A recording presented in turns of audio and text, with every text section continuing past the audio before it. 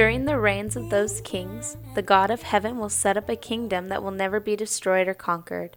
It will crush all these kingdoms into nothingness, and it will stand forever.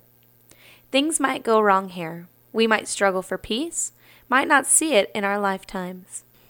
We might be discontent and hurt by what we see in the world. But change is coming. Eternity is on the way. And it is so good. So keep your head up.